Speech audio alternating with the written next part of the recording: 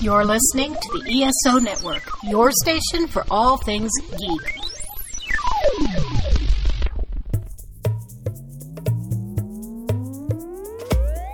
From the author of the book by the same name, it's The Best Saturdays of Our Lives podcast with Mark McCrae. Welcome back, everyone, to the Best Saturdays of Our Lives podcast. I'm joined here with our host, Mark McCrae. Mark, how's it going? It's going great. I'm looking forward to diving in and talking about this awesome topic, Not PBS Kids.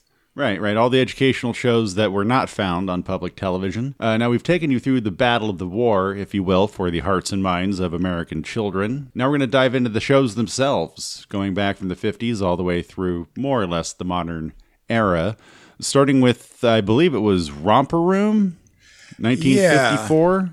Yes. Romper 53? Room. 1953. 1953, yeah. Long-running. Romper Room was almost like a pre-K school that aired on television. Right. There were kids, there were activities, there was a host who was sort of like the teacher of the classroom. Right. It was a very popular preschool series. When I was a kid, it would air Sunday mornings. And we always had to get up, get dressed, go to church. And I only caught the first, maybe 10 minutes of it. And, I know a lot of people have opinions about religion and whatnot. For me, the only gripe I had about church was it conflicted with my Romper Room schedule. Yeah, I can definitely relate to that for sure. I think I have shared a similar view with Saturday morning cartoons, just having to go do school shopping on Saturday morning one time, and all the new shows were premiering, and it was like the worst Saturday ever. So I could definitely relate to being forced by your parents to take you somewhere that you don't necessarily want to go to in the first place, and you're going to be missing something you want to see on TV. Ain't no video on demand. Ain't no reruns back in the day. Right? No. Oh my gosh. If you didn't catch it, you didn't catch it. Right. If you missed it, you missed it. So I totally get that. One of the issues I had with Romper Room was that at the end of the episode, she would look in her magic mirror and look out into TV land and, supposedly see people. Right. So when you're 3 or 4 years old, you really believe that this lady can see you. You're like, I'm here. I'm right here. Right. And she never called my name. And it used to really piss me off and disappoint me. I'm just like, I don't understand. I'm looking right at you. Yeah, same here. I guess, I found out later you have to send your name in or send a picture or something. I guess that's what it was. And, my parents were like, no, here's the TV watch. I'm not sending in your name, so... TV's a one-way street, kid. We're not... Right. Right. They didn't call it a babysitter back in those days, but it sort of was. Yeah, absolutely. It's cool that you bring up Romper Room because the other big educational show also that ran as long as Romper Room was Captain Kangaroo. With the ping pong balls and everything. Right. And Captain Kangaroo has a pretty cool legacy. I found out recently that, the series used to air cartoons, and they used to air one particular cartoon about a Native American Indian boy that would have adventures in the wilderness and would try to protect the environment as well as the animals in the wilderness. Oh, wow.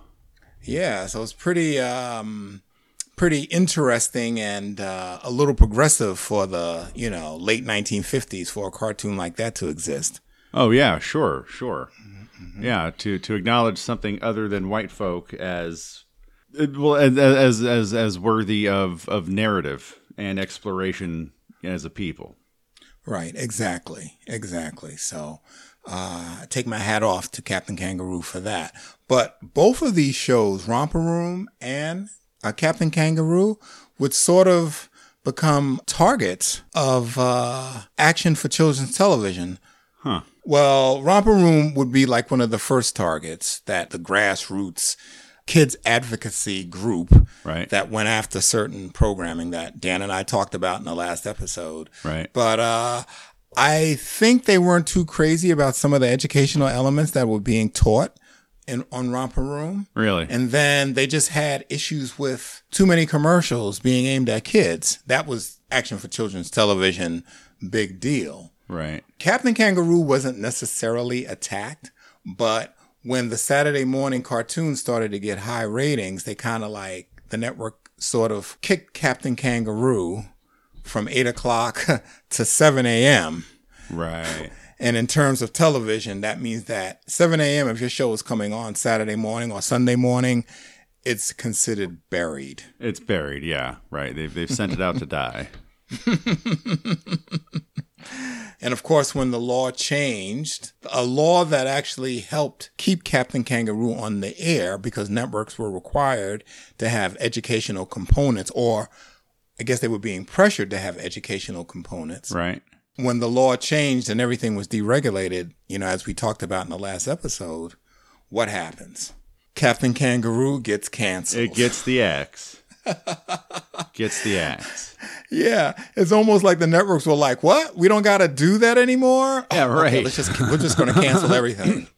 Right. So there was like all these educational shows. There was one on ABC. I don't know if you remember it. It was called Animals, Animals, Animals. I don't. Yeah, so it was sort of like how can I put it? An educational series about animals. Oh, okay. That ran, I think it ran on Saturday mornings, Saturday afternoons. Like if you look at the old Saturday morning schedules, towards 12 o'clock and 12:30, they'll put on something that is pro-educational. Sure. A show that couldn't really get great ratings earlier in the day because none of the kids would watch. And so it's kind of like, okay, we have our educational show. Let's put it on at 12:30, 1 o'clock. Right. Where there's not that many people watching anyway. Right. And the ratings won't hurt our bottom line. Right. Kind of slide it in there and there you go. Yeah. So that was another show that got the axe. And but for Captain Kangaroo, the law was sort of designed to help keep his show on the air. Right. So I could understand him being upset that his show got canceled. I mean, he's losing his job. So yeah, I'd be pissed about it too. But at the same time, the FCC law that kept his show on the air was sort of a gift. Oh, sure. He ran for 30 years. Mm-hmm. What kind of severance did he get from the network? What kind of pension would he have received from, say, the Screen Actors Guild, or the Writers Guild, Directors Guild, Producers Association, whatever he may have been a part of, or just simply investing his money appropriately. You would like to think that at least financially he would have been all right to go into retirement at that point. Right, exactly, and he was sort of up there in age, so I'm sure he was okay. Yeah, I'd like to think so. Yeah, so that was a really big change, but meanwhile, back in the 70s, there were other educational attempts at programming. There was In the Know, a very not so well-known educational series. Yeah, jumping out of the 60s into the 70s, it's interesting how Saturday morning, when you take all of the political awareness, the social political awareness that came out of the 60s, the social upheaval, how it would appear that some elements on Saturday morning actually attempted to embrace that and kind of bring kids up to speed. Right, exactly. So you had In the Know that featured the Josie and the Pussycats characters explaining how NASA would prep a rocket for the moon or how glass is made. And then the following year, the network dumped Josie and her friends, at least on In the Know, and they created a new show called In the News, which had a CBS correspondent named Christopher Glenn, who had an awesome voice educating kids about current affairs. And they were like 1-minute segments that would air immediately after the cartoon or live action Saturday morning show was done. Right. And that show eventually evolved into 30 Minutes, which was like a kid's version of the 60 Minutes. 60 Minutes, right. Franchise. So these were like really great attempts. And of course, there was Schoolhouse Rock, Oh, so which we Schoolhouse talked Rock. about. Yeah.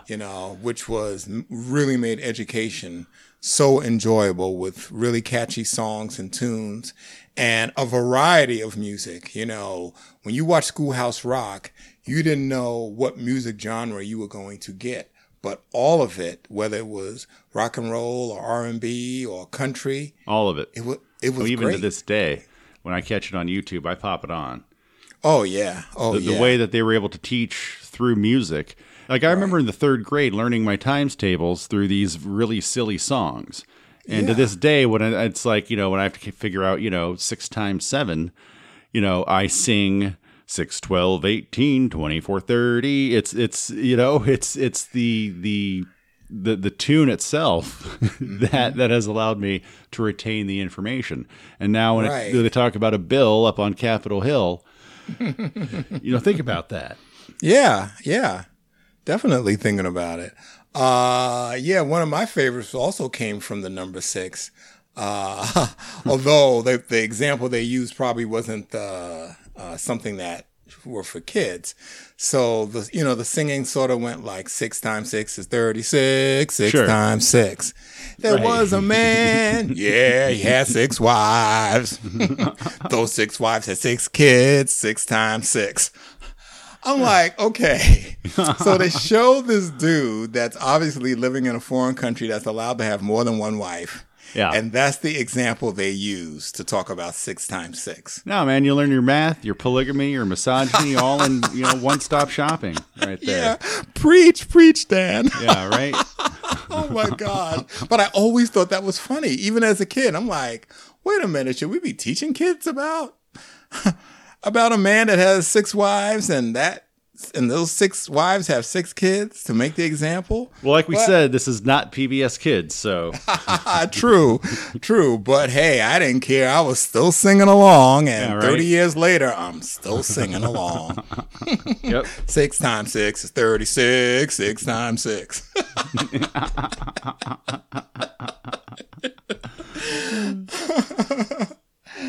Oh my gosh. Yeah. And I guess we should jump to the 80s, huh? Yeah. I mean, getting into the 80s, that's when, as we got into everything kind of flipped.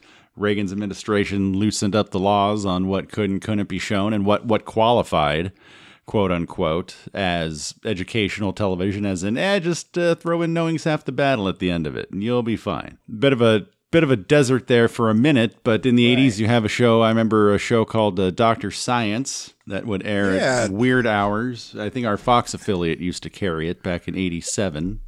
That show might have aired in the New York tri-state area, but I don't remember it. But tell me about it. Oh, well, it was very much kind of in the vein of Beekman's World or Bill Nye, with almost a hint of Mystery Science Theater 3000. A wacky show, wacky characters. The lead character is named Dr. Science. And they would go through, they would have like a slight social moral dilemma to kind of frame the episode, but it was more or less a platform to get across some basic science, and then here's an experiment you can do at home, say in terms of gravity or buoyancy, things like that. Highly stylized, very much a product of the 80s. I remember the last bit of the theme song. It was, I know more than you do, my name is Dr. Science. Oh, that's really funny. Yeah, and it aired all over the place on the schedule, Saturdays at 2, Sundays at noon. Filling the network's much needed educational requirement. Right. Well, that sounds like a really cool show. Yeah, I mean, I loved Beekman's World. I thought it was really funny and great and innovative and a interesting way to learn. And, if a Beekman's World comes on now, I have to stop and watch it, because it still manages to pull me in. Right. Yeah, no, very... Bill Nye, you could say the same thing. It's stylized, it's designed for children, but designed to pull you in and teach you about science. Maybe throw in a few other values while you're at it. I mean, you look at Bill Nye now.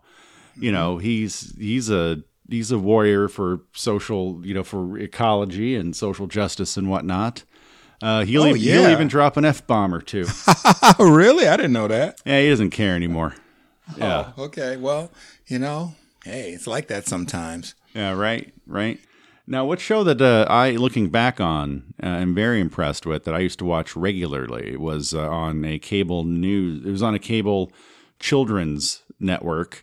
It was called Nick News. I believe it came out in 1992. Oh, yeah. I remember that. A former NBC correspondent, Linda Ellerby, was chosen as the host. Yeah. She was the host. I think she was probably producer and all that as well. Oh, I'm sure. Yeah. I'm sure. Yeah. But that show was pretty good and pretty interesting, and sometimes tackled some controversial issues. Like one time, one of the last ones that I saw, this is years ago, they talked about all the business with the Confederate flag. Right. Is it something that people should be celebrating, or does it have to do with Southern heritage? And we're going to tackle that topic. And I thought that was pretty progressive. Oh, certainly, yeah, especially in what is a quote-unquote kids program. Right. They discussed AIDS. They discussed the Gulf War. They framed it in a way that children, would grab children. Children could understand, but they didn't pull any punches. Linda Ellerby put it out there pretty plain. Yeah. Very progressive show. I'm not sure, how long did that show last? It ran from 1992 to 2015. Oh, wow. I'll be darned. Yeah. Now, it wasn't a show or series that ran every week. It would show up a couple of times a year, maybe 3 or 4 times a year. The show was very successful. It did really great ratings, I'm sure, or not. But I just liked what they were offering for kids. It was educational, but they never dumbed down the information. Right. Well, it's pretty cool to think that such a celebrated and seasoned journalist like Linda Ellerby would helm a project like that. And, it was pretty cool to see something like that outside of PBS. It was a pretty bold move on her part and all involved to kind of, to put that out there for children to explain current events. Well, to even broach the subject of current events, to be quite honest with you, with children. Yeah, because even with the 30 Minutes show, it ran in the later part of Saturday morning, like I was saying earlier, like towards that 12 o'clock, 12:30 time period. And that was done that way on purpose, because if they had placed it at 10 o'clock a.m., that show would have gotten killed in traffic. So you put something like that out of traffic so that people who want to see it will watch it and appreciate it. Exactly. And the same for Linda Ellerby's specials. It's like, okay, kids don't want to see this every week, but we should make it in a special event, like a couple of times a year. And then this way we'll get the most viewers to check things out. Right. When something starts heating up around the world, kids need a little context. Here we go. Exactly. So, so that was one of the good ones. And Linda Ellerby, everybody, raise your glass. For sure. I'm raising my glass. There you go. Now, back, going, out of the late 80s, going into the 90s, environmentalism really hit everybody's collective consciousness. And as a result of that, you had a show that, really kind of stands out from the rest of these, because there was also a line of toys. It was very much marketed during primetime kids hours. It attempted to be the whole kit and caboodle, if you will, just like, say, Ninja Turtles or G.I. Joe, but with a very, very focused, with a very definitive, concise environmentalist message, and that was Captain Planet. The celebrity voiceover people that they got to voice some of the characters. Oh, it was huge. Yeah. They had like Whoopi Goldberg, who played Gaia, who was the mother of Earth. The disembodied face of wisdom that was in the computer screen of their base. Right. But sometimes she would actually show up like in an astral form too. Oh, okay.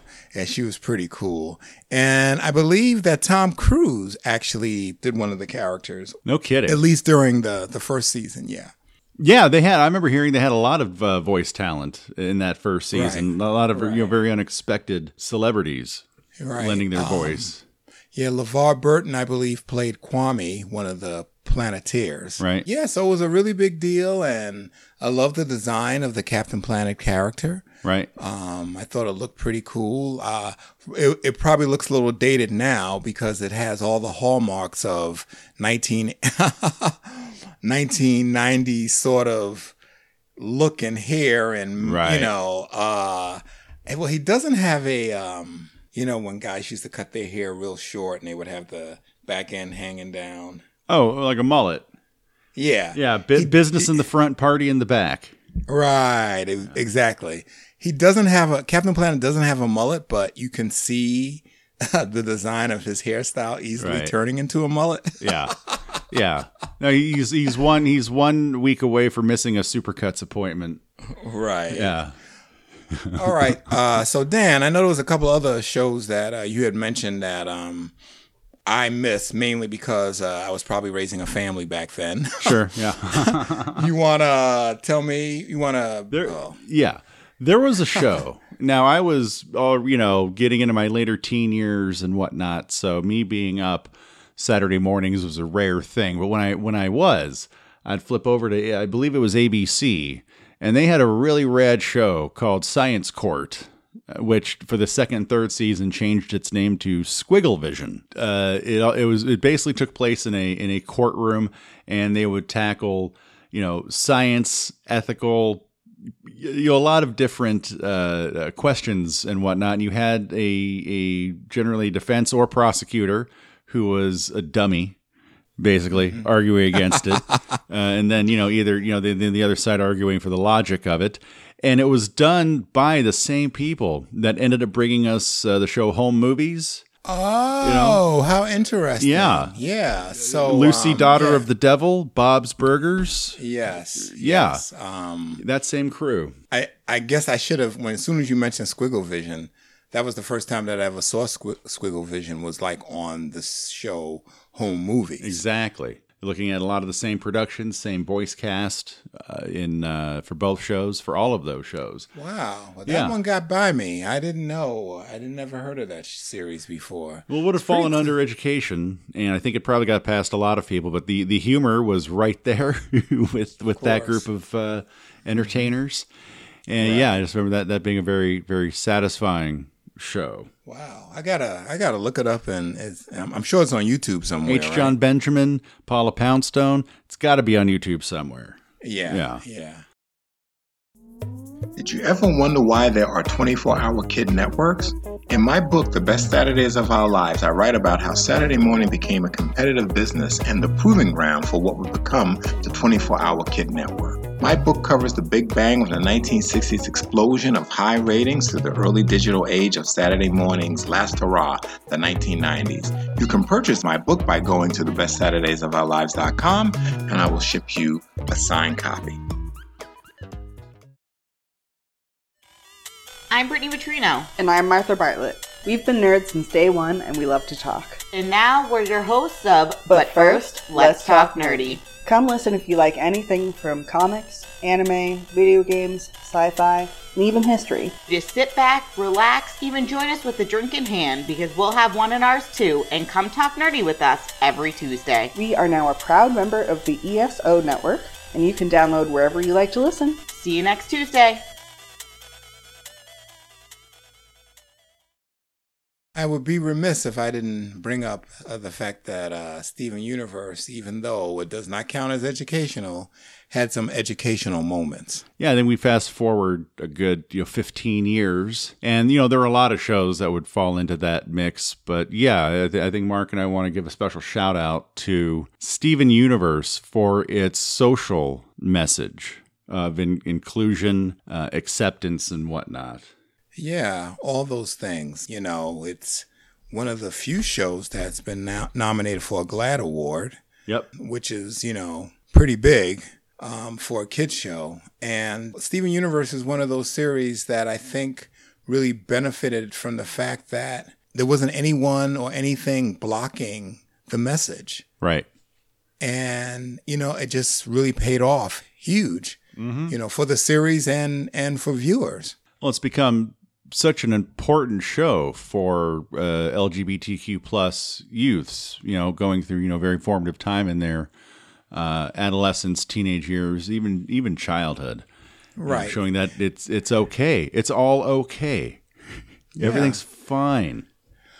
For me, the series really proved that you don't have to necessarily beat education down a kid's throat, because you should be able to, if you're a really good writer, be able to have those elements within the story that doesn't come across as preachy. It normalizes the message. It normalizes the message within a very compelling storyline about aliens, intergalactic warfare, the ancient conquest of Earth, all the way to, am I my mom? Wow. Yes. So well said, Dan. Oh my gosh. I'm a fan. Yeah. I'm a fan. What can I say? Yeah. That's cool. That is cool. Just real quick, a funny story. I was looking at one of the DVDs for one of the Filmation shows, and Lou Sharma talks about how kids used to write Filmation all the time, saying how much they enjoyed those end of the episode educational messages. Right. And, Lou's like, well, I'm glad I was able to get those messages in and get it across to people, and kids really needed to hear some of those things. I sort of interpreted it totally different, as parents are not doing their jobs. If some of these messages these poor kids don't know anything about, it's like I feel like parents are laying down on the job, Right. But hey, I guess for the parents that do forget to tell their kids something, those educational messages probably did come in handy. That's all they got. Aside from whatever they glean from school, that's all they got. And maybe those educational messages prevented people from taking the wrong path as well. Right.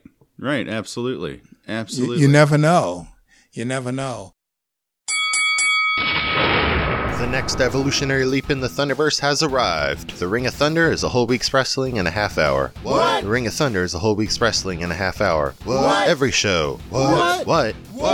You come up around here wedding in sexy Thor's yard like he's anything but the hammer swinging, burrito eating, mic blazing, marking out but never tapping out Lord of Thunder, like you would do anything but sit down, open your ears, and take in the Ring of Thunder wherever you find your podcasts, like you would find any other podcasts in the Thunderverse or the ESO network. You have 30 seconds to describe Thunder Talk. It's pop culture. With a twist. It's music. LGBTQ+. And comedy. Well, dark comedy. It's nerd junk. It's comic books. Video games. Conventions. Yeah, nerd junk. And social commentary. It's woke, yo. Yeah, and nerd junk. Woke nerd junk. Thunder Talk is all over the place. Every place you want to be. Thunder Talk is a proud member of the ESO network. Find us at thundertalk.org and download us on all podcast platforms. I